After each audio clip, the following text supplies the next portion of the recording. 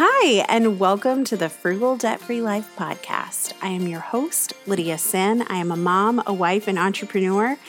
And today we are talking about how to set goals that you will actually achieve.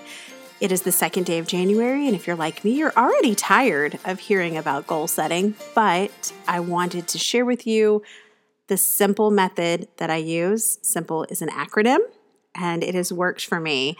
Also, we're talking about the life portion of Frugal Debt-Free Life. We're not talking about saving money. We're not talking about paying off debt. We're talking about life because that is what matters. So let's just go. Okay, so simple is an acronym that I came up with to sort of help define why I set the goals that I do. And I break my goals up for home life, work life, and school life because those are all things that happen under our roof. And they all matter. But let's talk about what a simple goal is. A simple goal is strategic, it is intentional, it is manageable, practical, livable, and end-focused. And if you put those together, the first letter, obviously, spells simple. See what I did there? Okay, so let's talk about strategic. Have a plan for how you're going to achieve your goal. Don't just say, I want to lose weight. Instead, say, I'm going to make healthier choices by prepping meals and walking with a friend after work 3 days a week. See how simple that sounds? Because these are simple goals that you just fit right into your life. If you want to write a book, run a marathon, organize your kitchen, you need to have an action plan in place. Set aside time to write, schedule in time to train, take an inventory of what you have in your kitchen, and decide what you're going to keep. Goal setting isn't slinging spaghetti noodles at the wall to see what sticks. It's deciding what you want your life to look like and then determine the steps that you have to take to get there. Next, your goals need to be intentional and they need to be personal to who you are. Don't just set goals because they sound good or because you heard someone else mention wanting to do something or because you think you should. Ugh. How many times have you done that? Because I have done that a lot. And then I got frustrated and I felt bad when it didn't work out. Here's the thing. Don't look at what someone else is doing and how they're living and think that you need to adjust your life accordingly. Look at the life that you already have and the reality of where you are now. And think of some ways that you can optimize that and improve various aspects of it. Maybe your family is busy with sports and extracurriculars, or you have multiple jobs. And one of the ways you could spend more time together and save money is by cooking 3 meals at home each week. Not 7, not 5, 3. This is a strategic goal that will help improve your existing schedule. I remember in the 4th grade, my teacher would write our objectives for the day, and they were tasks that we would complete as a class. In my adult life, I have begun having objectives for my days. It's called a to-do list. Let's not be fancy. But goals are the same way. They have an intentional outcome. They are set with an objective in mind and are just arbitrarily written on a list at the end of December to make yourself feel better. They have a beginning and a set end and a set small intention that support these goals. Okay, next, manageable.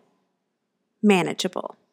I have 4 kids and a business and I'm busy and you're busy too. No matter what stage of life you're in, you are probably busy.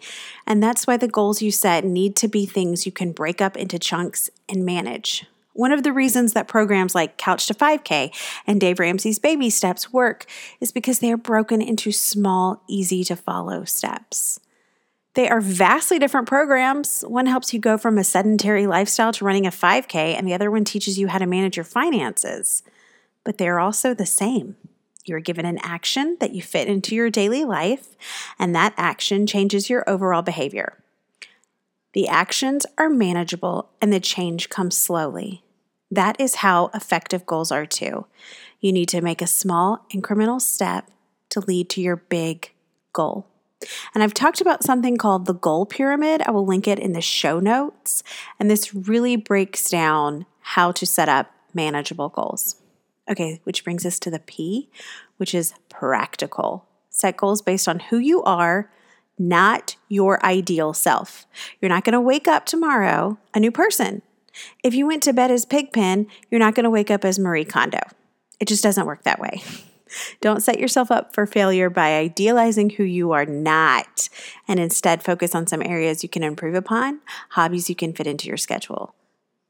Don't overthink it. The L is livable. I have been writing a book, and that process has taken me a while because I had a baby. I manage the schedule for a special needs child, and I work. I set the goal of writing a book, but I knew I couldn't lock myself in a cabin for a weekend and just write. I had to set aside 15 minutes a day to work on it, and some days I failed, and some days I used that 15 minutes drafting one paragraph, and some days I wrote several pages. But 15 minutes is what I could make time in my life for. That's all I could do. And that's where the livable part comes in. You have to make time, but we have to make realistic time. And you would be amazed at what you can accomplish in 15 minutes a day if you're focused. You can't give up your day-to-day obligations in favor of a goal. Wouldn't that be awesome? So your goals have to fit into your life, and you don't use not having time as an excuse not to do things. Make the time. Make 15 minutes. You have 15 minutes. If you spent 15 minutes scrolling through Instagram, you have 15 minutes to work on your goal. Tough love, but I love you. And finally, end focused. Begin with the end in mind. I just referenced the goal pyramid. That is the strategy I use to create my goals. This helps me create a daily, weekly, or monthly list of things I need to do in order to support that goal. We start with what's most important, the tip of the pyramid, the actual goal itself, and then create a workflow from there. It's backwards pyramid building. Remember that goaltending takes practice, and just because you didn't achieve all the things you wanted to doesn't make you a failure. Let's repeat that. Just because you didn't achieve all the things you wanted to doesn't make you a failure. If you achieved every single goal, it would mean you didn't challenge yourself. And if we're not challenging ourselves, are we really trying? Okay, so I hope these quick and simple tips have helped you. Check out the show notes for a breakdown of the goal pyramid, including a free printable. Also, I have something for you. It is the Simple Goals Planner. It is a free quarterly planner where you can lay out the different goals that you have for the year and kind of set yourself up for success. It is also in the show notes. You can download it completely free. It is my gift to you. I hope that you have an amazing 2020. Thank you for hanging out with me, and I'll see you next week. Oh, and don't forget, if you like this podcast, please leave a review on whatever it is you're listening, whatever podcatcher you use. I got that term from Kendra Adachi from The Lazy Genius. Anyway, this helps us get the word out, and thank you for some of the positive reviews that you have left. It has made my year. All right, guys, I will see you next week. Bye.